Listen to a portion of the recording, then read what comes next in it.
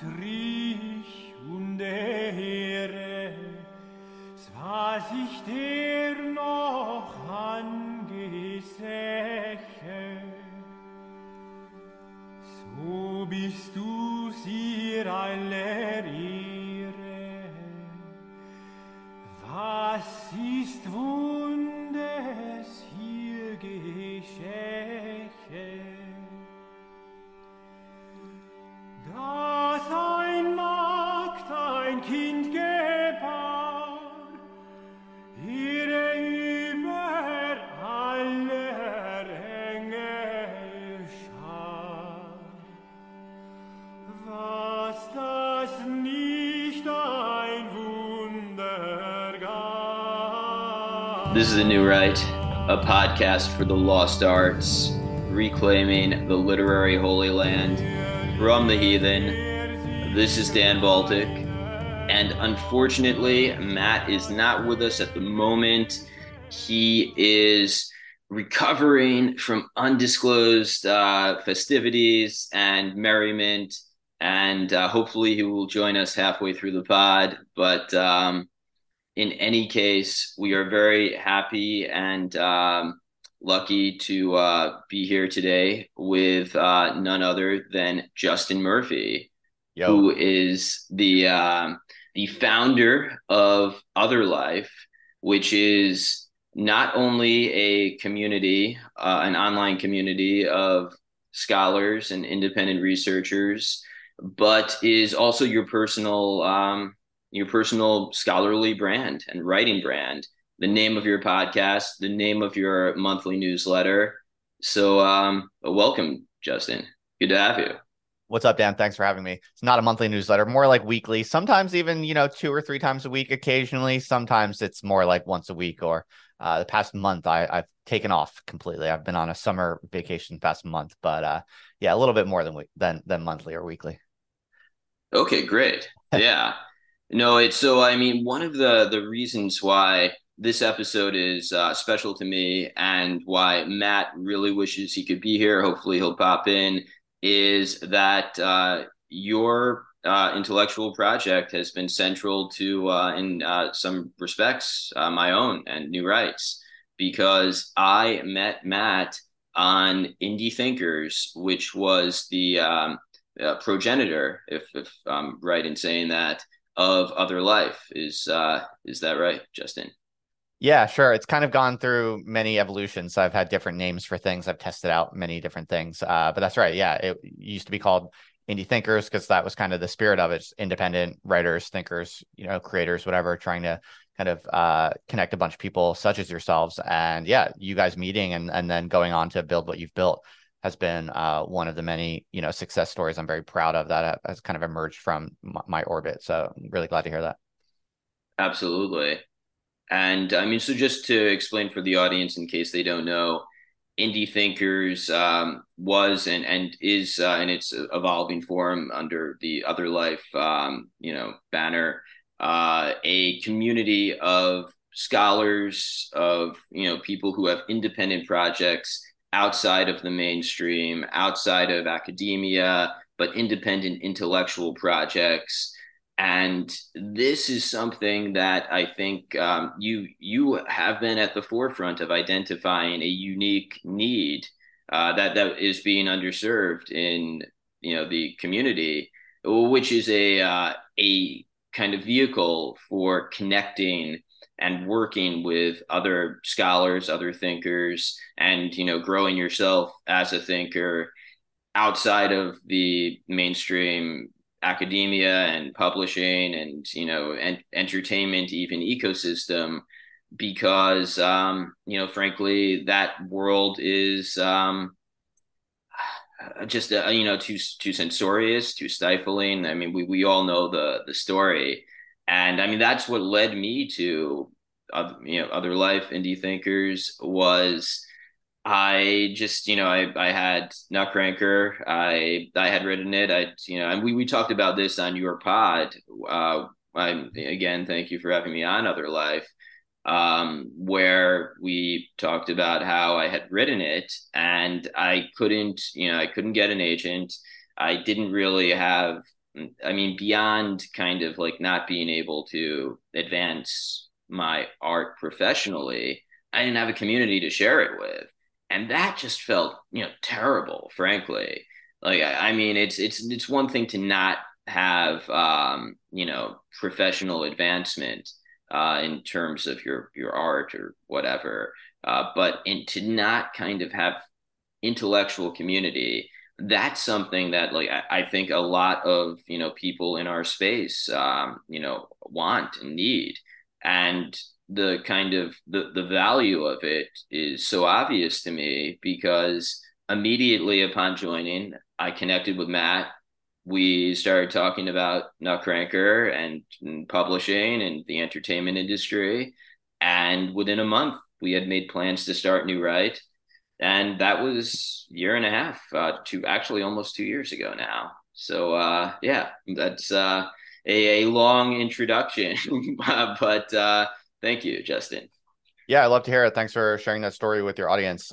I think that independent writers are essentially some of the most powerful people in the world right now in ways that people still just don't understand.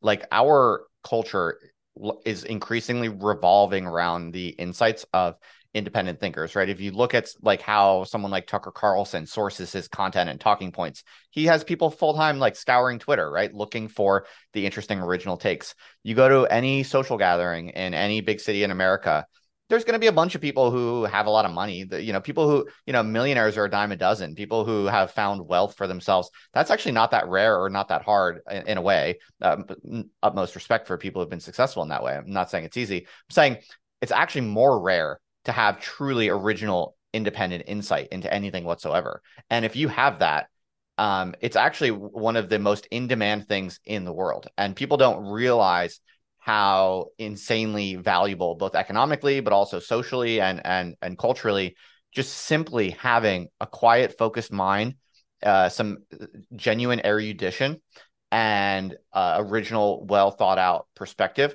Possessing these things is more rare than possessing $1 million in a way. And if you have it, it immediately starts unlocking doors that you would not imagine. And this is one of the things that I see and that I take seriously, I think more than most people. And I've tried to build my life and a little business around it. Essentially, I'm trying to figure that out. So yeah, I think your story is a testimony to that. And many other people are finding this in their own way. So, touche to you guys. And what's up, Matt? How you doing? Thank you, Justin. And yes, Matt has joined us. It's good to have you on, Matt. Oh. With perhaps some audio difficulties here. I'm gonna try and call. Okay, yeah, call it. All right, yeah, no. So I mean, that is a very good kind of summation of encapsulation of your mission there, Justin.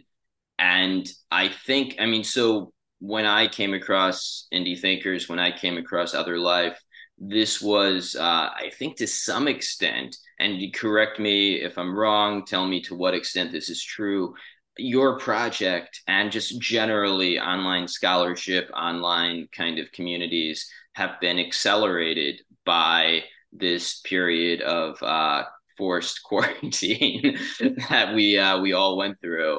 And we see that has resulted in like so many, Zoom has become a kind of staple of being part of a corporate structure.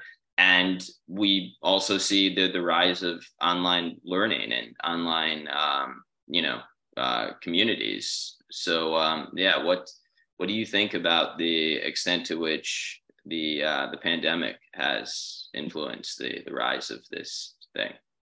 So I think the pandemic was a specific accelerator of something, and it did move the needle in pushing forward a bunch of these trends you allude to. But really, the much more powerful causal variable here is just the absolute degradation of our cultural institutions. It's just Sure. It's been going on for a very long time. The decline has been long standing. If you read someone like Harold Bloom in the 90s, or you listen to some interviews with Harold Bloom, it's someone I've been reading a lot lately and taking great inspiration from in recent weeks. He said this all, in the 90s. This is like almost 30 years ago now, it was pretty clear that our universities and the institutions in our society that are dedicated to the transmission of great knowledge to, passing generations, passing on that torch to the next generation, that there has just been an absolute dereliction of this responsibility and of this privilege. Really, it's just not happening anymore. And it was terminal already in the 90s. And anyone who could see it and had the courage to simply point out what was happening. And Harold Bloom, the reason I admire him and been paying attention to his books lately is that he was merciless in saying this. He was absolutely not sentimental. He said it's already over. And this is someone who is a professor at Yale, who was within the institution saying plainly, it's over. And I don't see any way it's going to be safe. This was already in the 90s. And so it's now beyond late stage. It's like not even really questionable anymore. It's just over. And so that's what I think the big background variable that has to be essentially recognized. And most people just don't want to recognize that. Most people cling to some fantasy of like, oh, but if I could become a professor, then I could do it right. I could fix this, or we could fix this, or whatever. And I'm just like, I try to be utterly unsentimental about it. I think like the cultural institutions are over, completely over. And it's actually an amazing, wonderful thing. It's a great opportunity. It's fantastic. All it means is that creative and intellectual life is now returning where it belongs and where it has been most of its time in human history, which is, in the hearts and minds and souls of independent reading and writing, thinking people. That is the overwhelming majority of the history of Western intellectual life has been independent people who are just reading, writing, thinking, and publishing their own observations and discoveries. That has been the lion's share of the greatest work that's ever been published in Western civilization. It's only been a relatively small percentage of the time that we've had this university formation, this professorial formation. Has been a very, very small blip in the larger history of the great works of Western civilization. So all that's happening is this little blip is deflating. It's over finally. And now we're returning to the tried and true great tradition of the independent thinker and the independent intellectual. And we should be absolutely happy about it. Yeah, 100%.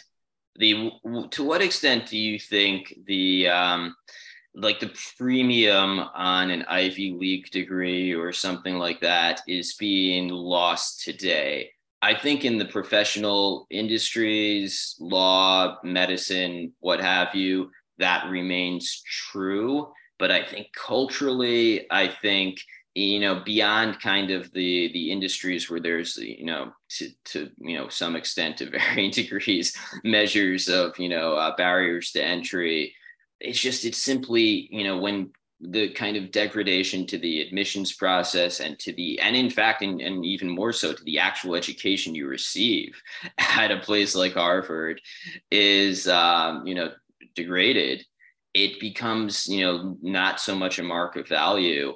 And a greater mark of value, frankly, is, how many people are listening to you, how many people are, and that is now obvious. It wasn't obvious before. You couldn't 10 or 20 years ago be like, oh, well, how many retweets do you get? How much engagement do you get?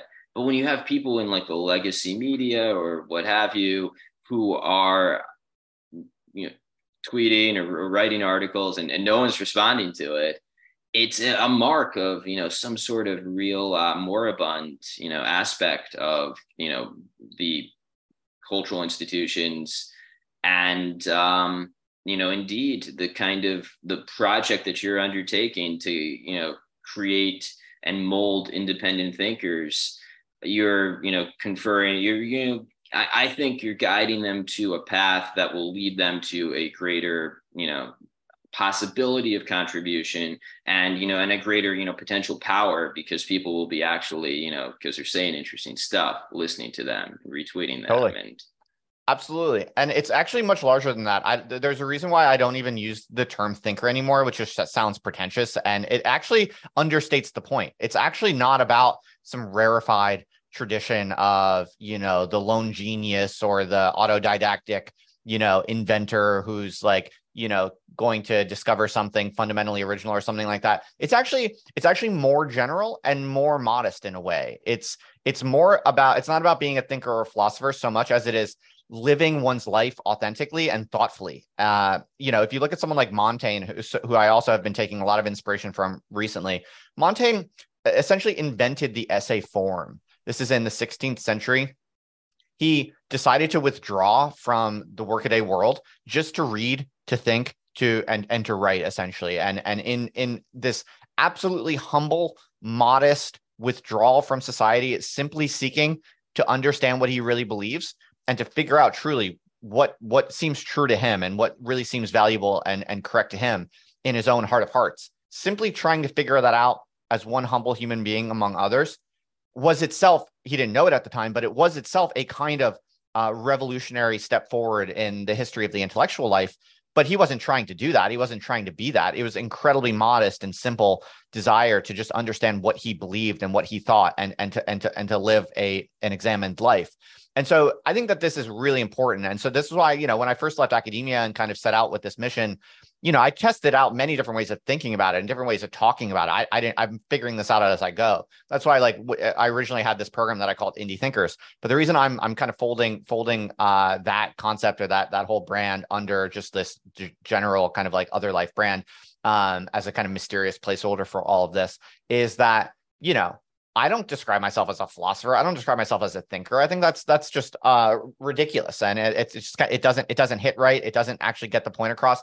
I'm just a humble person trying to figure out what is true, and I'm trying to do that at all costs to keep my mind honest, to keep my mind independent and healthy, and to be living and breathing in only the finest materials out there in the history of civilization. And it's like that I'm doing that because it's necessary to do that, to live a virtuous and complete full life. And so in a way, that's part of the revolution that I think is happening here. It's like we're letting go of this kind of rarefied, pretentious, egotistical, like self-obsessed, navel-gazing institutional tradition. And this is something much larger. But your original question I wanted to respond to, Dan, your original question was, do these universities still have, brand premium? And I think without a doubt, the elite university brands still do carry a premium, as you're right to note. Without a doubt, having a degree from Harvard is going to get you more opportunities than not having a degree or a degree from a worse university. But that's the opportunities that it will give you and the premium that it will give you is it is constrained. It is contingent upon a certain part of the world. It only operates within this kind of gate-kept sector of the culture and the economy. So what I mean by that is you can kind of break society into two camps if you want to. I would argue this is very useful to do conceptually. If you think of, half of the economy and the culture in America as the gate-kept wing, and then the outside, I sometimes call it just everything outside the institutions or that which is not gate kept, which essentially boils down to entrepreneurship of one kind or another. So you're either playing within some kind of bureaucratic institutional game where there are specific individuals with titles whose job it is to say yes or no to who advances and who gets more money and who gets power. That's the gate kept world. I sometimes just call it the institutions. And then there's everything that's outside of that, which essentially boils down to the marketplace, just finding a way to make a little bit more money than you spend through whatever creative, ventures, whether that's software or content, or there's so many different ways to hack it nowadays. You can basically break up the entire culture and economy into these two buckets. And the brand premium that universities still have, which is real, only applies to the gate-kept part. And it's very real in that gate-kept part, without a doubt. But outside of that gate-kept part, it means almost nothing. And I would contend that all of the action, all of history's moving energy is going into the direction of the outside. If you think about it, right? Who's getting rich in interesting ways? Who's making an impact on millions of other people's minds? Where is all of the new, interesting, high power, high octane energy economically, culturally, and socially? It's obviously more and more all on the outside of these gate-kept institutions. And so if you're a young person and you want to read great books, you want to read great books, you want to think what's true. You want to think at the highest level of your abilities. You want to come up with projects and build a path for yourself in your adult life. In the most impactful and significant, dynamic, free, and meaningful, relevant way suited to your moment in history. It's obvious to me, it's beyond obvious at this point that you need to go on the outside. You need to bet yourself on the outside. And that's the real, that's where the discrepancy is hard to argue with. So it's not a matter of the universities don't matter whatsoever anymore. They do matter within a particular circumscribed domain of institutional bureaucratic society. But does anyone want to play that game anymore if you had a choice? No, that's what's going down the tubes. And that's my model for it. I think it's very interesting to dig into the value of networks here, because the value of networks in connection with, an Ivy League institution, what have you, is a very, as you know, a very traditional, networking within a specific industry, stuff of that nature. But if you're talking about the cultural industry, which is a silly word. Well, if you're talking about culture, if you're talking about contributions to real scholarship or art, I think that we would probably agree that the academic pedigree is becoming less and less important. And as you just said, a lot of the real work of art and scholarship is taking place outside of the system. That being said, networks are still important. Networks are still valuable. So as I was discussing earlier, I wrote Nutcracker in a vacuum, just sharing it with an old college friend. And I didn't have anyone to share it with. I didn't have any idea, how am I going to get people to read this? The, mainstream cultural industry is dead. How am I going to, get this out there? And so there is a value in creating networks outside of the mainstream culture, because then you can plug into that. And yes, networking and networks are a kind of, in a way, it's not exactly a sexy phrase or a sexy way of thinking about things, but they are valuable. And, even outside, if you have something that's like a great work of art or a great contribution to the culture, but you don't know anyone, no one's going to read it. No one's going to find out about it. So, I mean, what do you think about the emerging marketplace, the emerging need for a sort of network structure outside of academia, outside of the culture industry? Yeah, I completely agree with you that some network structure is what replaces the kind of institutional network structure.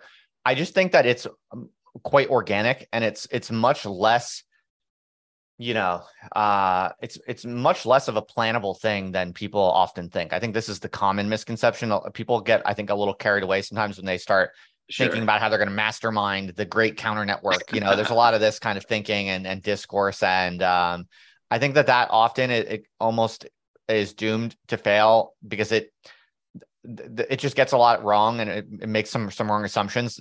Often the most powerful networks are those that are based on the most organic, genuine, kind of enthusiastic networks of passion and genuine enthusiasm, right? So it's like, if your goal is to build some counter network that's going to replace the institutions, and this, a lot of people like to talk like this, that often falls flat because it doesn't actually have the defining characteristic of actually successful emergent networks, which is organic just enthusiasm and energy. No one gets organically energized around some vision of building a systematic alternative network. That doesn't excite anyone. That's not an organic shared motivation. It's a very kind of Machiavellian, cold, analytical, rationalistic, power dream. No one actually unites around that organically on a day-to-day basis. That's the error that I think a lot of people make. And so that's why like my whole philosophy around this and trying to build this type of network, I never talk about, it's never part of the explicit thing. I'm not like, selling anyone some like power dream, like, oh, we're going to build the counter network. I never talk like that. I never, that's not how I see it. It's rather the way I do see it is, I try to find people who have a true independent spirit where I look at their work and I'm like, oh, this person genuinely interests me. Like that's the only thing that matters. That's the only thing that counts is genuine signal that's genuinely intriguing and curious and motivating my further interest. Because if I can find that anywhere, like in, hidden somewhere on the internet or whatever, I want to just connect those people. I want to connect with those people. And then I want those people to connect with each other. Because that's where like you get readers and writers who really genuinely don't care about their audience size. They don't care about money or fame or power. They literally just have a calling to produce a meaningful vision that they feel called to produce. And they're doing it for real and they're putting in the work. You connect those people with a few other people who are literally doing the same and they're not looking for anything else. That's the hardest thing to find. That's the hard and if those people can actually share their work and find, oh, wow, I like this person's work. I'm actually learning something from following this other random person who I've never heard of, who doesn't have clout, who is not famous. He's not cool for some external reason. It's not fashionable. Just I see in this other random independent person's work, I see something true. I see something real. I see something inspiring and it's genuine and organic. That's the power. That's the magic. That's the only legitimate social cultural thing that you can actually bootstrap a network around because that's the real deal. And so I'm always laser focused on that. I'm just looking for people who are the real deal. And it doesn't necessarily mean they're the best or the greatest or even good at all, but there's something that it's the authenticity and that kind of real vocation, that real calling, and the basic ability to, put in the work and to show up consistently, and to just, be a part of it, be involved with others, look at others' work and be, kind of friendly and like at least open and interested to other people trying to do the same. That's my whole philosophy of network building and the actual, my model for like what it means to build a genuine, meaningful kind of cultural community. Absolutely. It reminds me of when I, had just joined Other Life Indie Thinkers, and there was a fiction writing workshop that you had just started at that point about 2 years ago, very early days. But I remember, being excited to kind of show up for it. And, that type of energy of, being with people who are excited about doing this stuff that you're doing, excited about the same thing. That is, that's something that is hard to find today in this kind of deracinated society. Yeah, well, we have this massive problem right now, which is that it is now possible to become kind of famous and make kind of a lot of money through publishing words on the internet. And there's now dozens and dozens of people who have done this very shamelessly, like people who are just not very interesting, not very thoughtful writers, but who are, they've built a newsletter to 100,000 followers and they have, they're making great money with ads and they have a podcast as well. And it's like, these people are kind of a very early form of, they are publishing words, and that is the thing that they're essentially selling. So because it is possible to get famous and rich from producing words on the internet, that's been actually a really difficult thing. That's been almost a bad thing in a way, because people look at that and they think like that's what it means to be a writer, or that's what it means to be a thinker. And I'm not even throwing shade on those people. That's fine. That's a fine hustle. It's just that's a very different tradition. That's a very different type of work. It's just not the same thing as people who are, kind of called to participate in the great conversation of Western civilization at a higher level. And so in a way, the new era of independent writers becoming quite economically viable, in a way, it's more confusing than anything, and it actually has been counterproductive in many ways, because people start thinking, oh, I have to grow my audience super fast, or I have to type out tweets in these formulas that are viral. It's like a lot of it is getting really, really overheated and really cringe and shameless. So in a way, I that's as much a problem as anything. So I'm interested in private community, because I think it's the only way to actually sustain longer term more original, high value work. Because if your only sense of social reality as a writer is like the likes and the retweets you're getting on Twitter, well, it's easy to see. There's nothing wrong with that. It's just easy to see that if that's all you have, if that's your center of gravity as a social creature, then you're going to go further and further down like the deep end of like really pretty chintzy, formulaic, relatively meaningless stuff. It can be fun and people can do that well. I'm not saying, you can build a massive audience and also be a smart, cool, interesting person, but you need something else to get you to do the long form work, the patient, the reading, the patient reading and writing at a more ambitious level. To sustain that psychologically, you need to have some other people who have the same goals, who have the same values, who you're talking with and sharing work with on a regular basis. And that's the value add that a strong private community brings to the table that like social media can't bring right now, I think. Absolutely. Dan, would this be a good time to talk a little bit about Base de Luz? Absolutely, Matt. Let's get into it. Okay. So first of all, you guys can hear me okay now, right? Yeah, I hear you. Okay, good. First of all, I'm sure Dan explained to you, Justin, I ended up going to Curtis Yarvin's birthday party last night, very last minute. So that is why I was late and why I may have to leave a little bit early and why I'm like a little bit of a mess coming into this. But I'm really, hopefully I'm not throwing too much of a wrench into your guys' conversation. I was mostly just listening, but I did want to participate, a little bit. And, a couple of things. First of all, because I was at this party, a lot of the stuff's resonating even more, hanging out with lots of Urbit people and, Substack writers. So a lot of it is really resonating. And I really like what you said earlier about how, you're kind of moving away from the thinker sort of label because that puts up a divide between like the thinker philosopher community and like the general public. I kind of dig that, you're trying to break that down a little bit because that's kind of one of the problems with like ivory tower academia in the first place, right? Is that it becomes too insular and then it loses track of the sort of existential reasons why people think and do philosophy and engage in, alternative ways of thinking about things and practices in the first place. With regard to that and, the existential end of things, I just wanted to say, reading Base de Luz a few years ago, like right before we started this podcast, was a really huge influence on the way I think about a lot of this stuff. Specifically, I think it's chapter 5 about Nietzsche and Nietzsche's idea of the eternal recurrence of the same, and Deleuze's reading on that as a way of grounding commitment. So I wondered if you wanted to unpack that section a little bit.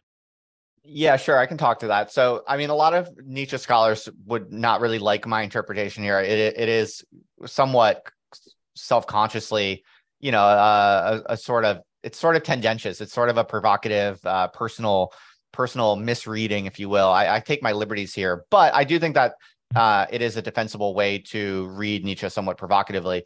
And the story would go something like this. So a lot of people read the typical scholarly way to read Nietzsche around, what he says when it comes to the eternal recurrence is one of his famous ideas.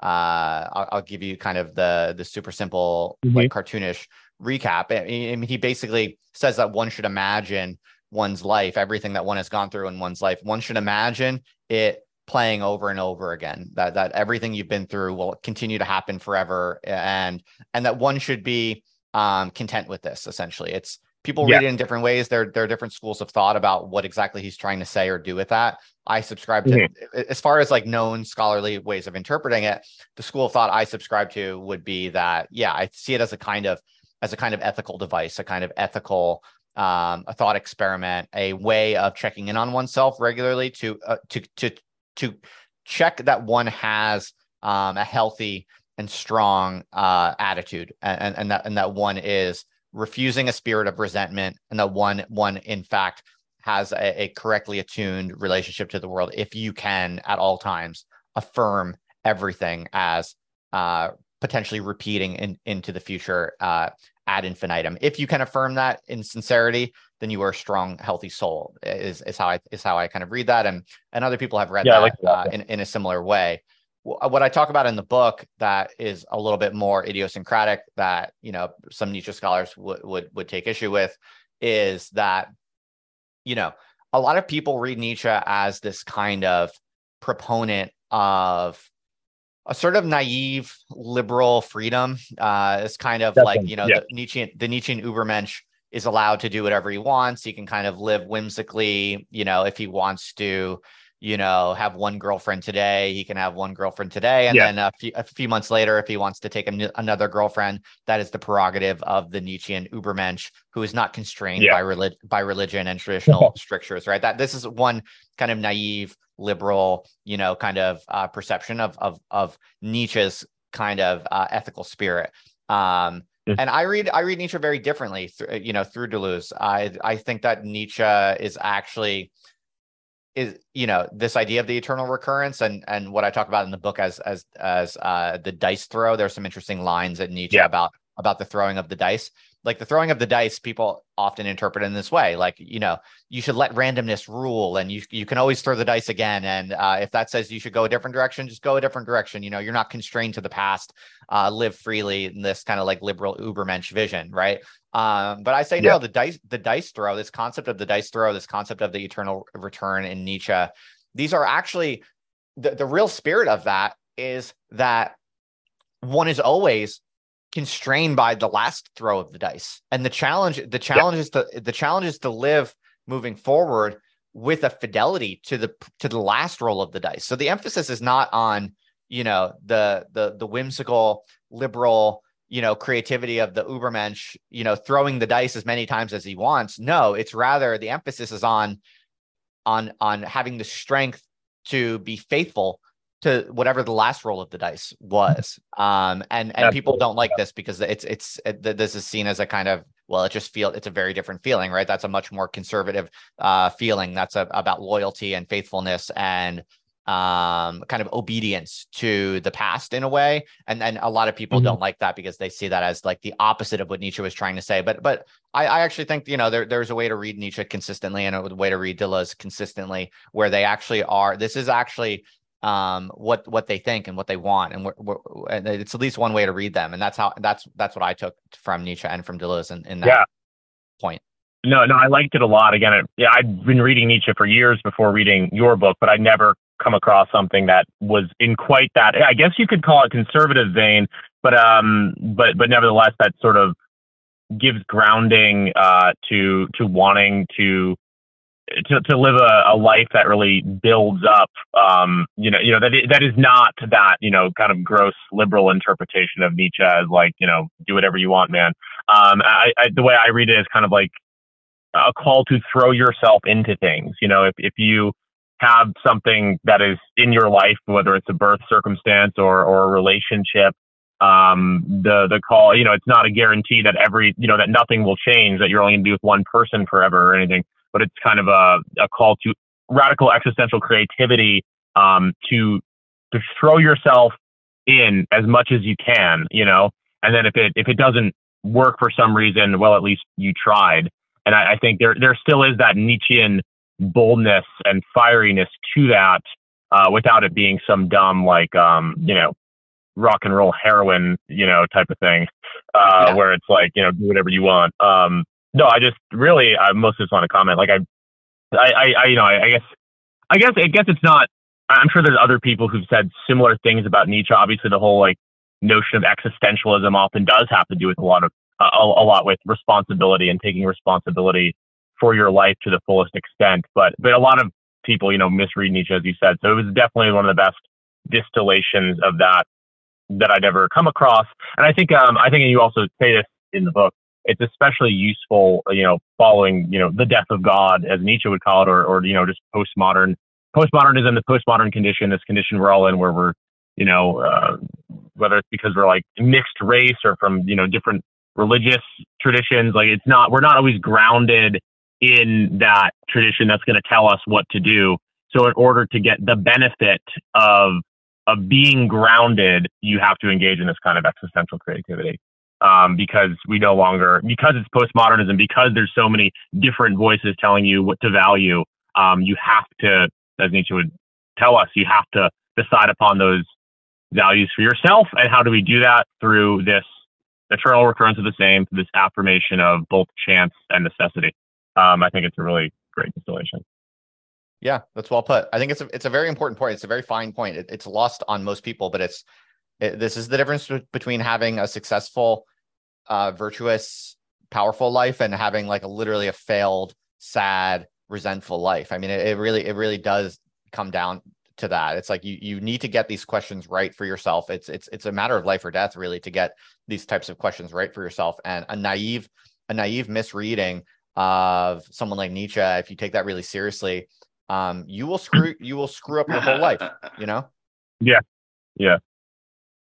No, absolutely. And again, I think this is also testament to what you were talking about earlier, engaging with these thinkers, not because it's like, oh, I'm so smart, I'm doing philosophy, but rather because, as you said, these are grave existential matters of life and death. And it is stuff that not just academics should be engaging with. It's a profound way to think about your life, especially given, postmodern conditions, shall we say. And the other part of Base Deleuze that I wanted to highlight was chapter 9, Deleuze-Petersonianism, where you talk about Jordan Peterson and Deleuze. But I don't even want to talk about Peterson so much as this notion of kind of memeing your own audience into existence. And I think you and Dan may have been talking a little bit about this before I got on, but also very profound effect on me, especially with regard to like online, activity and such. But I feel like it's related to that Nietzsche idea of affirming necessity as well. It's like it's a way of being true to yourself, to really say what you want to say and find, well, I'll just, as you put it, if there exists a true claim for which no audience yet exists, develop the claim until you produce its audience. I mean, I think that's such a great sort of rallying cry for those of us who are engaged in this kind of thing, podcasting, writing online, etc. Yeah, no, I'm glad you appreciated that. That's very nice to hear. And yeah, I mean, I think that basically, like all of the great artists, thinkers, writers, whatever you want to call them, have started with the vision that they have in their own mind. They feel that they need to bring it into being. And typically at the beginning, there is not a known audience for it. There's not like some constituency that is immediately eating it up. It's incredibly rare that that's ever the case with great works, whether it's in philosophy or art or science. And so it's really important for how we think about culture and how we think about our own cultural projects. As you said, for especially independent writers and creators, or whatever you want to call these types of people that we are. If your goal is to build an audience, you can, hit Twitter and play some certain playbooks and write some certain formulaic tweets a few times a day. And like, you can get it. You can grow an audience relatively quickly following certain formulas. But there are now many thousands of people doing that. There's now many thousands of people with more than 100,000 Twitter followers who are kind of like shilling like philosophy, inspirational philosophy or culture type lessons and stuff like that. So like, you can do that if you want to. But are you going to actualize an original artistic or intellectual vision? Almost certainly not, right? It's just a different thing. It's a totally different thing. I'm not even throwing shade on those people. And so the question then becomes, if you really do have a calling to actualize a unique, more elevated vision that participates in the great conversation of Western civilization, if that is who you are, and you don't have to be, very few people are. It's a relatively small minority a very small minority of the population, really. But if you are in that category, you need different ways of thinking. You need the correct ways of thinking. You need to know how to think about that, or you're never going to even be able to take a shot at it, really. And this is, I think, one of the most important high leverage mental models or frameworks for this type of person, which is lost on most people, which is what you just said, essentially, that you have to see yourself as producing the audience that you want rather than creating content for some existing audience. And it's a very different thing. It's much harder. It takes longer. It takes much more time. It takes much more kind of resolve and sophistication and patience. But that is the task before you if you want to participate in the great conversation. And I'm not saying I've successfully risen to this challenge or anything like that. I would never claim that, but I do I do, that is how I see my goals, and I think that's how we should all have the courage to, see our goals in that way. Yeah, no, absolutely. And just for people who haven't read the book, to unpack this a bit, the examples you give in the book are Jordan Peterson, who sort of had a unique take on psychology and sort of developed that for years before hitting it off with a big audience. But then also another archetypal example that you cite would be Franz Kafka, not being properly German or I don't remember, I don't have the quote in front of me, but I think Deleuze wrote about Kafka. That's right. He essentially produced his own audience. He wasn't really fully Jewish, wasn't really fully German, and his genre. He essentially, I'm probably incorrect about this, but he basically invented a genre of surrealism, right, that we now all know and love. But he essentially created his own audience. The Kafka bit is from Deleuze. I'm no Kafka specialist myself, but I mentioned Kafka as cited or as quoted by Deleuze as an example of this. But I think it's easy to find other examples. Yeah, I think Jordan Peterson is an interesting example because he's contemporary. It's very easy to hate on Jordan Peterson. It's very tempting. Now that he's so massive, he's really stratospheric. It's easy to kind of say, oh yeah, he's writing this kind of schlocky self-help stuff. He's lame. Like this is kind of like a popular way to think about Jordan Peterson if you're, from a more sophisticated audience. But I think that's actually quite wrong. I think Jordan Peterson is actually still underrated as an intellectual in a way. Yeah, I think what he's done, his life, his career, I think is just so stupendous and so interesting and really remarkable kind of paradigmatic case study of the changing tides of public intellectual life today. Just because, and the thing I talk about in the book that you're alluding to is that he was publishing his lectures on YouTube for many years, way before anyone cared, way before there was any kind of template really for an academic professor to have this kind of stratospheric rise. And so he was clearly doing it out of his own calling. He wasn't, his calling to post his content on YouTube consistently was not it was not some kind of like play for international stardom. He never could have imagined it, right? He never would have done it for that reason, because he, statistically it would have been so unthinkable. But rather he just believed enough in his own, independent, reflections, his observations on social science and psychology that deviated from the institutional playbook, that his ideas and his perspective, which was not rewarded by the tracks of the professorial career that he was embedded in. He nonetheless believed in his own unique observations enough to cultivate them and to put them online just because he felt called to put them online. And he produced an audience that was not already there. And that's one of the true marks of the really great thinkers, I believe. And I think he will be remembered more favorably, even in the long term, in the long term of the canon. I think he's much more sophisticated and impressive than people are inclined to give him credit for right now. Absolutely. Yeah. To what extent do you think, in one of your recent podcast episodes of Other Life, you discuss, as we've just discussed previously, the notion that you, if you're writing for an audience, not necessarily just, writing for any audience, but if you're writing in a sort of more pandering way on Twitter, what have you, to kind of satiate the needs of a specific audience, you are probably not going to produce work that is as good as if you're writing for yourself. And I mean, I think to a certain extent, based Deleuze, I mean, this was, something that there, as we're talking about, there was not an audience for it. You created an audience for it. And many of us are kind of creating our own audiences for our respective, works of art, our respective, writing projects. But there is a certain paradox, at least I find, in that if you are, writing, yes, you do not want to be pandering to the needs of the crowd, the wants of the crowd.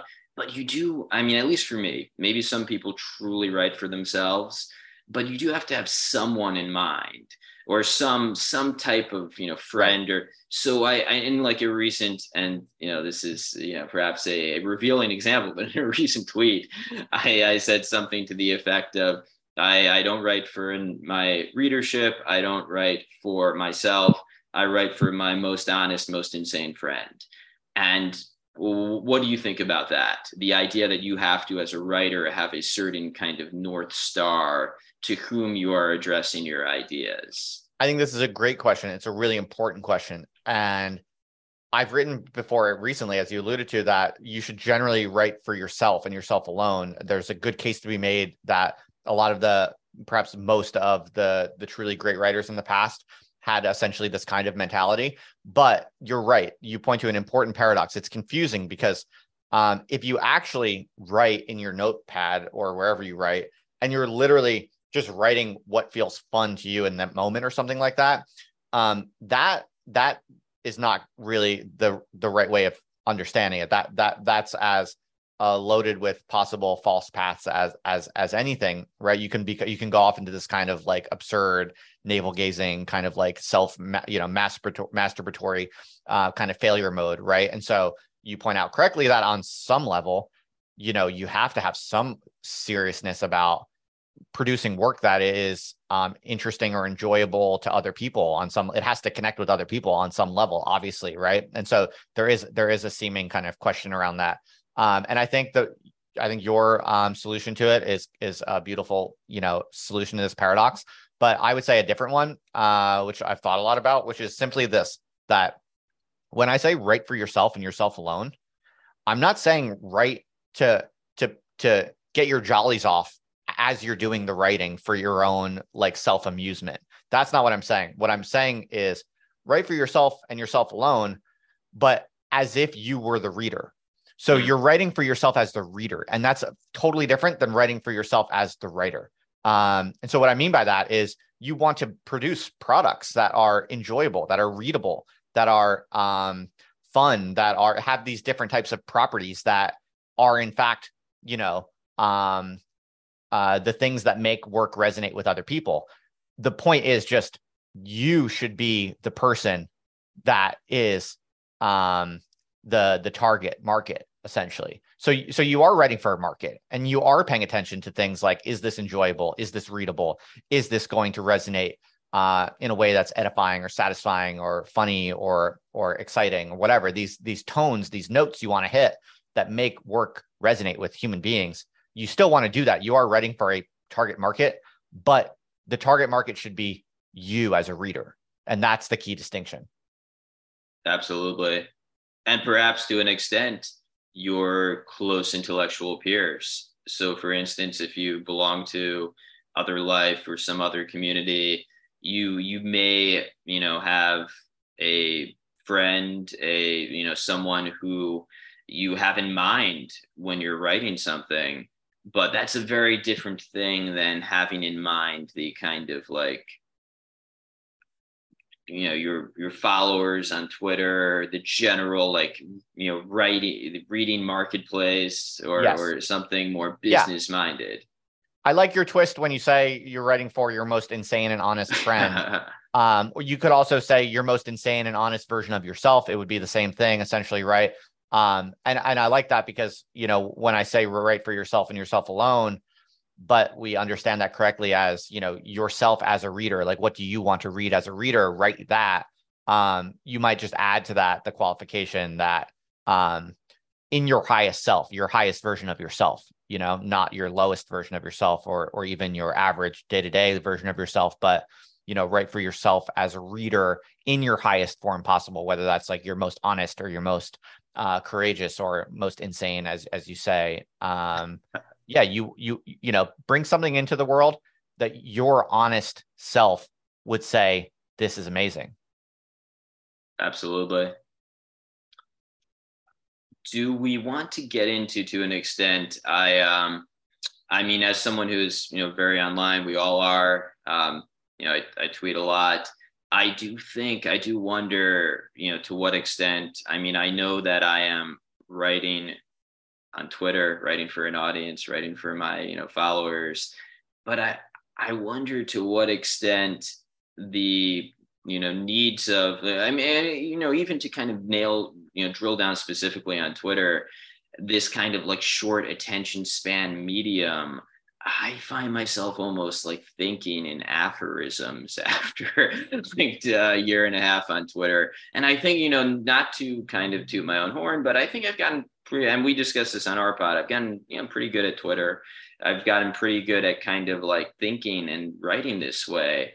But I do wonder about its effect on my overall intelligence and like creative capacity. And I feel the internet, and not just Twitter, but all social media, is training us to be in this kind of intensely responsive manner to not just criticism or anything, but just like in general, where we're trying to we're always broadcasting, we're always performing. So I've thought about this a lot, and the Other Life course that we run multiple times throughout the year now, which is, I alluded to it before, it's basically just like, a crash course in reading and writing for the 21st century, citizen of the internet. The way that I have solved this problem, because you're absolutely right, it's a problem, is the following. So first of all, it's important to realize it something like Twitter and social media is, for writers, an incredible gift on one level. Sure. You have to you have to kind of be awe-inspired by the gift that, anyone can write a 280 character message and Twitter will go and show it to other people who have never heard of you before for you. And if it's interesting and if it resonates with people, it can, be seen by many thousands or even millions of people with some amount of regularity, actually, for free. This is just at your fingertips as a writer. If you're a writer and you're interested in developing ideas and sharing your ideas with the world, if this doesn't just excite you, then you're probably resentful or something, or you're confused or whatever. Like, the first step is like, you do have to be awe-inspired by this and appreciate how amazing and lucky we are. Like, it's the most amazing time ever to be a writer, because you can write short, simple things and it will get shown to lots of people quickly and free, in a way that's free for you, right? So that's the first thing, is to appreciate that and take that seriously. But the second thing is, you're right. If you do that too much and you fall in love with that, exactly that thing precisely, you will quickly, your mind will be destroyed. I mean, you can find many people who have fallen prey to this. Like, their ability to think and say and produce anything other than like 280 character quips is destroyed. So that's a real failure mode, which you also have to look at that with awe as well, and take that very seriously, because it can happen, as you're alluding to. But there's a simple solution to this, which we've kind of converged on through much experimentation in the course that we do, which is this.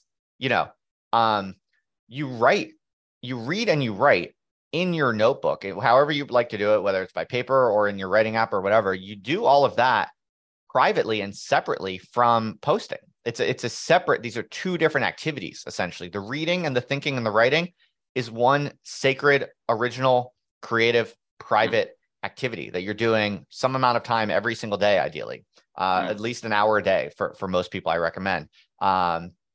That's completely separate. That's original. That's unconditioned. That's you finding your own voice, making progress on your own kind of research agenda. Then just you're periodically, also probably once a day or a few times a week, you're just taking some of that and you're sharing it with the world in these short quips, because it is just an amazingly powerful and valuable opportunity that we have to just share little bits of our perspective out with the world at scale. So the key thing is to see these as two different activities, essentially. And as long as you can keep that kind of, you see these as two, the thinking, the reading, the thinking, and the writing is one activity with its own dignity and its own kind of attitude and frame of mind. And then going onto Twitter and posting and sharing with the world, that's a separate activity. That's the key thing that will prevent you from getting like, your brain kind of Twitter poisoned. Because you're not allowing any semblance of the absurdly mistaken notion that when you log on to Twitter and you're shooting from the hip and you're playing this like game that's like very conditioned by the UI designers, that's literally designed to kind of make you addicted, to make you pulled into these social opinion status games. Like you have absolutely no illusion. You should never have any illusion that when you log on to twitter.com that you're doing something called like thinking or writing. Maybe if you're really skillful, maybe sometimes you are, and there's a certain way, some extreme, Twitter people have probably, access to certain art form of doing that. I would grant that. I would give that. But even those people are kind of sacrificing themselves on the altar of this particular platform, and that's not a bet I would want to make personally as a writer for the longer term. And the other key thing, the other reason this is a really good and valuable like framework is all of the stuff that you're writing in your notebook can accumulate into longer form things, and this is crucial, right? So it's like you should absolutely learn the art of the tweet, the art of the short form aphorism, the art of the quip. These are actually tried and true genres, right? I mean, people have been writing aphorisms forever. There is a longstanding tradition of the aphorism, which you should be absolutely proud to participate in, and you should see it with that kind of elevated perspective. That fits like a glove. That's what Twitter is essentially. So there's nothing wrong with learning the art of the aphorism, which is strongly rewarded today with these algorithmic platforms. Play that game, have fun with that. But you're at all times knowing that those aphorisms you're writing are going to compile into larger essays. They're going to compile into newsletters. They're going to compile into books one day. And it's a matter of keeping that longer term mentality and that sacred kind of time each day where you're doing just original writing. Yes, you're chunking it off into quips and tweets and things like that, but you're watching it all accumulate and grow in this dedicated, cultivated personal space. And that's the key thing that most people don't do. People who try to be writers on Twitter, people generally don't do this. So that's why a lot of their work is not going to accumulate into anything larger. And that's how I think about it. Absolutely. It occurs to me that one of your more recent, you've had a kind of writing module on your on Other Life, and which I have indeed participated in, discussing John Kennedy Toole. But one of your more recent episodes on Ezra Pound, you discussed how Pound kind of, it's not exactly that his thinking was shaped by Twitter or kind of, kind of a hyper psychologically conditioned manner to respond to an audience, but a desire or a need to kind of mastermind one's own intellectual career and master the social algorithm to get one's writing across. And I mean, to what extent do you think that is an issue for a scholar or a writer? I think it's a huge issue, really. How many times do you go to a party and it's like, cool independent writers, dissidents, people who self-styled, counterculture revolutionaries. I hang with like a lot of people in different events, and I get to meet with a lot of people who are, really smart, interesting, independent people kind of in, these different kind of online anti-institutional kind of scenes that are emerging. But how many times when you go to this type of thing, how many times are people essentially talking about really relatively trite, like social media gossip? You know what I mean? It's beneath us. It's beneath us, but it's a really strong pull. It's a really, really strong kind of gravitational force to get kind of contained. It's like we've all escaped to the outside. We're free. And then we're immediately being kind of recuperated by like the most trite kind of everyday, like socio-psychological domesticating mechanisms. You know what I mean? I find this to be like really kind of sad and horrifying. And so to me,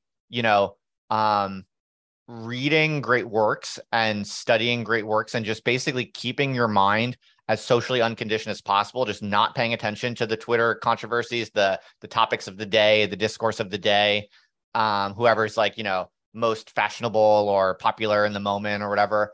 You really I think you really want to try your best to just not pay attention to such things and to not even know what such things are. I think it's actually really important because, you know, in this new world of independence, you know, it's a great gift, but it's also the risks and the temptations and the failure modes are also just voluminous and very, very strong. And so it's like, to me, this is one of the clearest ones. Like, what is the point?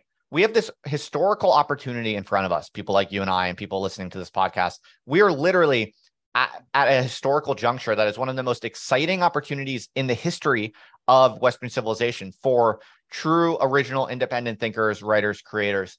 And there's a risk that you're going to piss away this opportunity. You're going to piss away your life at this remarkable, exciting turning point in the culture. There's a risk that you're going to piss away your life because you're paying too much of attention to some particular bullshit social media personality. And you're going to you could spend the next 20 years of your life kind of thinking and writing underneath the umbrella of one random midwit in the world in 2023. Like, that is a risk because there's no one else keeping you on the rails. There's no other structure, right? There's no institution that is going to force you to remember, you know, that Shakespeare is more important than Bronze Age pervert, right? It's like, there's nothing keeping you on the rails. There's no one who is invested in keeping you prioritized correctly with a proper sense of proportion and a proper sense of the rank ordering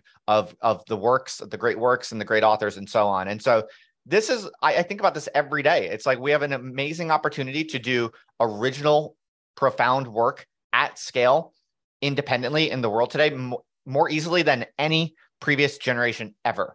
And I see a lot of people who are going to piss it away because they're over-indexed to really short-term trends and fads.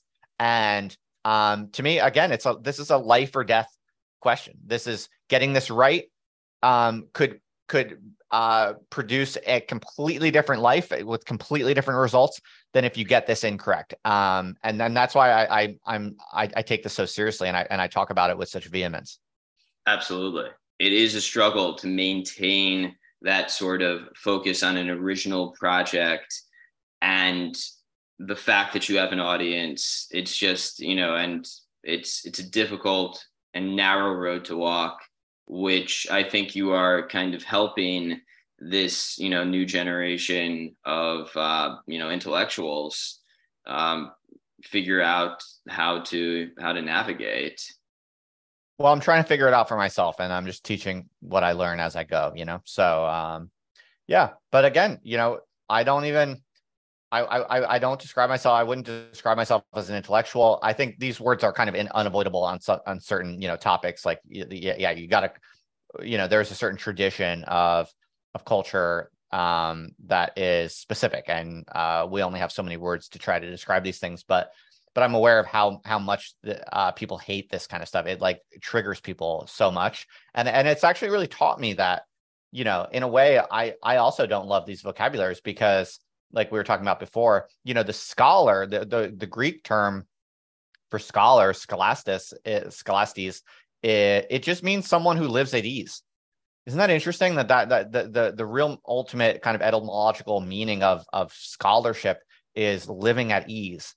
And that's strange. That's not at all intuitive. That is strange. It's not at all intuitive to most people, but it makes perfect sense when you think about it. You know, skole, which is one of the roots for school, basically means like serious play. So leisure, basically leisure, play, and school actually historically are all supposed to be combined, essentially, because learning, true learning, is a kind of play. It's a serious play. That is what like real learning or real school is supposed to be, serious play. And so the life of a scholar requires leisure. Real schooling requires leisure, and it is in fact just a kind of cultivated leisure that you know.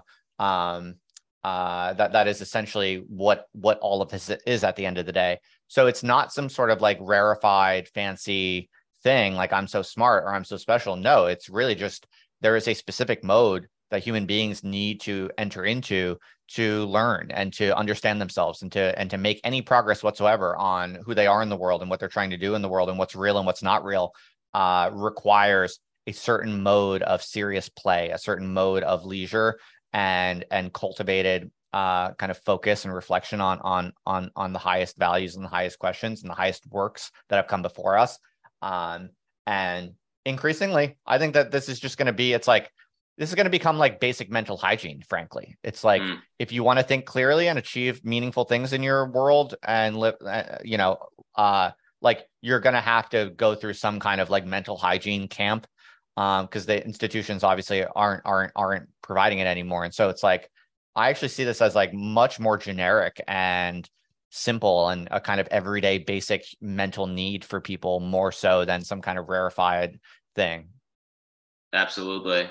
I mean, it's not for nothing that I wrote my novel when I had a downturn in business, had more and thus more free time.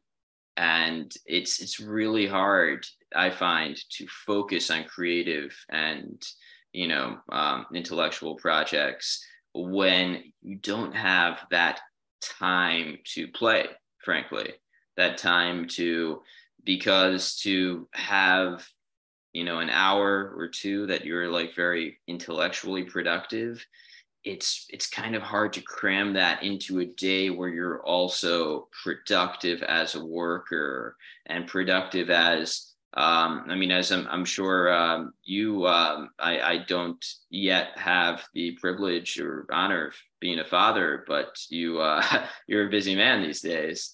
So it's hard to kind of, let me turn this around. How do you find kind of the inspiration to write and to create when you don't have enough time to play, as it were?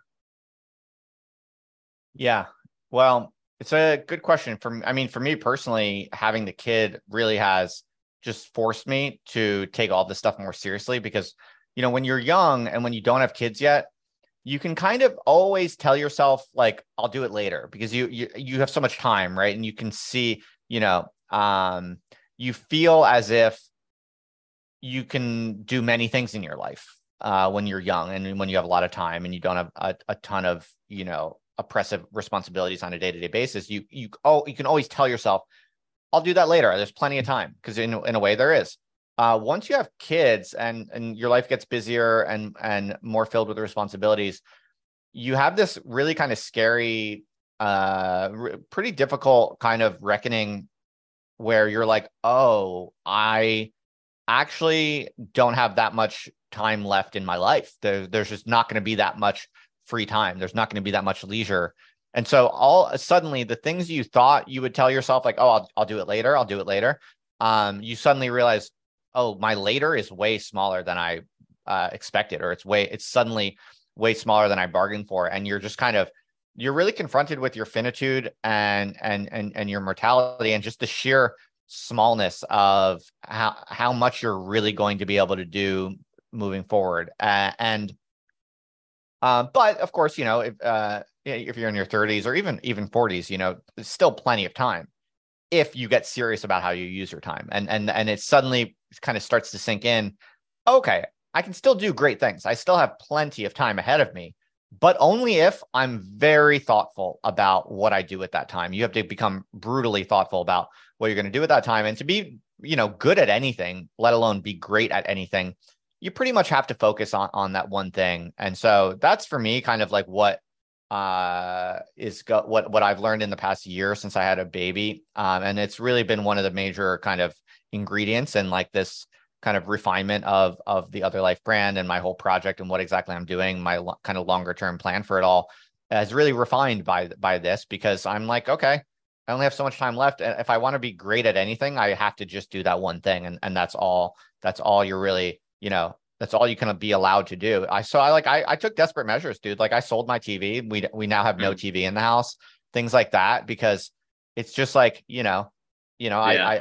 I left academia to become something great on my own terms, to figure out a new way to do it. And if I have any chance of actually, becoming a truly great writer that makes a dent in the culture in the long term, I need to basically do nothing else, because there's no time to do anything else. And so if I'm not really serious about every day I'm reading only the greatest works, and every day I'm writing only at the highest, the highest level of my ability, with dedicated, deliberate practice in both of these things every day. If I do that, 2 or 3 hours every single day, like before the kid wakes up and things like that, if I do that, then I have an absolute shot at becoming truly great at this one thing and making a dent.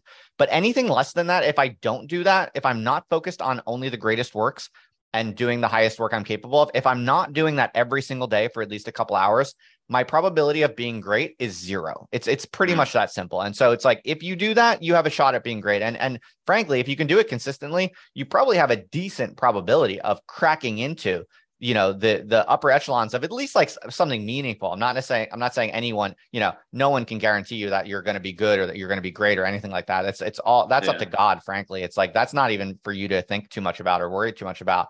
But what I can say is that if you're reading and writing, if you're reading the great works and you're writing as authentically and honestly as you can every day for a couple hours, even just 2 hours, 1 hour reading, 1 hour writing, but you're doing that every single day, and even if you're as old as 40 or, whatever, if you're really doing that every day, I would bet money that in 20 years, you're going to actually produce a body of work that is, in some sense, just objectively, statistically, you are going to produce an exceptional body of work, for the simple reason that almost no one can do that. Almost no one can put in that time that consistently. And so if you can simply do that, you're almost guaranteed to be in like the 90th percentile of lifetime writers. You're almost guaranteed objectively, right? I'm not saying it's going to be good. No one can promise that, or that, maybe it's not going to be great. Maybe it's not going to be that meaningful, but the bar is so low that getting into the 90th percentile is actually not that hard.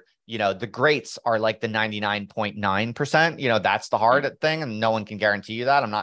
I would never so naively tell anyone that, that's something that you're guaranteed by just putting in the work or the time, but you are kind of guaranteed to get to the 90th percentile simply by brutal focus and consistency.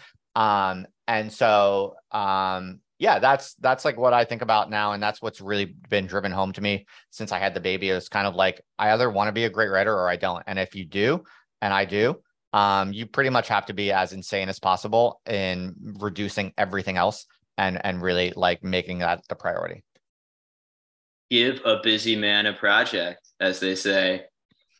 I note in like a lot of the GCs that I'm in, the people who like wake up and GM at like 4:30 or 5.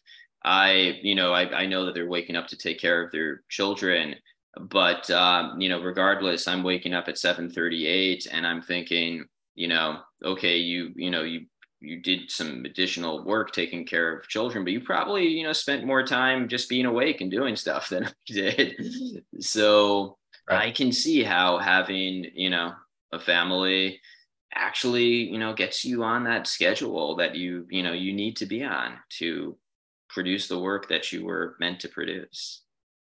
Yeah. It forces you to choose. It forces you to realize like, oh, okay, my time to do what I believe in doing is limited now. So you suddenly realize like, if I'm going to even have a chance at being great at anything, it's probably just going to be one thing. I probably have to pick that one thing, and I have to just be brutally consistent about it. It's like your only chance, really. And your sense of your sense of those limits and that finitude just gets really strong when you have a kid. It's sad, honestly. It's hard. It is sad. It is like your future, the walls are closing in, and it's no joke in a way. People don't like when I talk like that because it sounds, down on family or whatever. I'm not down on family at all. I love my family. Yeah. It's a very welcome and powerful kind of pressure and forcing function, but the walls close in, and they really do. With that in mind, I don't want to keep you too long, but is there anything you want to discuss about the future of Other Life, projects you want to, talk about, plug? This is obviously a forum for you. No, nothing about my own self that I want to plug, but I'm increasingly just obsessed with this message that I want to share with everyone, which is just read the great books, drop out of society, drop out of the discourse. Do not even know who the popular internet celebrity is right now. Read the great books, and that's it. And write about them on whatever you're learning from them, whatever you're thinking about them, whatever thoughts or observations they inspire, feelings they inspire.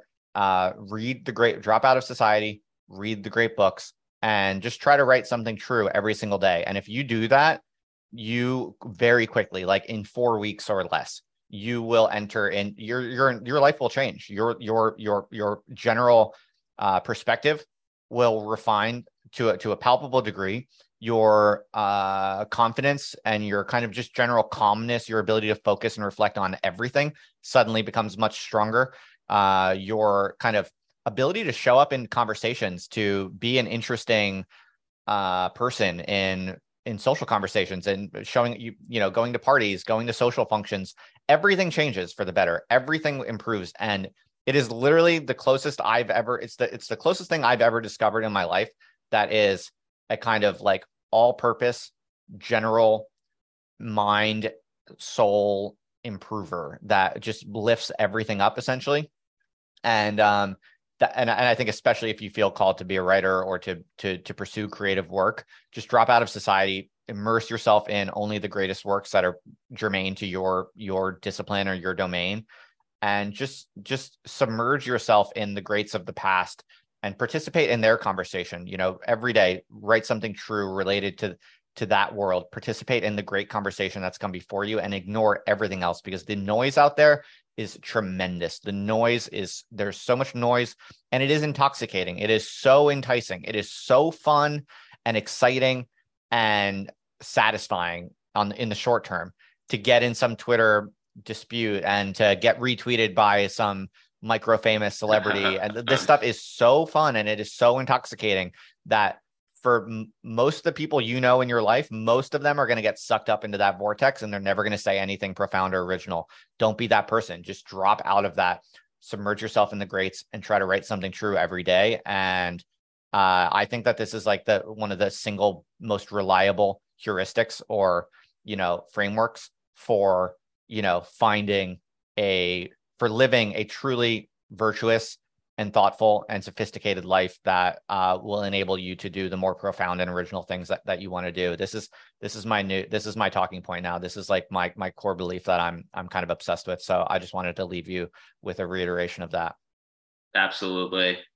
Listen to Justin, reading great books, and taking the time to actually think about this stuff. That is, something that is going to serve you very well. Certainly served me well in, engaging with Other Life, engaging with, Justin's, project. And, frankly, New Right, as, we discussed, would not be here today if I didn't, connect with Matt through Indie Thinkers. So to bring it home, again, thank you for the work you're doing, Justin. Thanks a lot for having me on. I appreciate it. Yeah, people can follow the newsletter at just otherlife.co, otherlife.co. That's kind of the main centerpiece of everything I'm doing if people want to stay in touch. And you can reply to those emails if you want to hit me up about anything. I'm always happy to talk with people. I reply to every email. And I really appreciate what you're doing, Dan. I appreciate you and Matt. And just keep up the good work. Thank you. Great to have you on. Thanks, man. Appreciate it.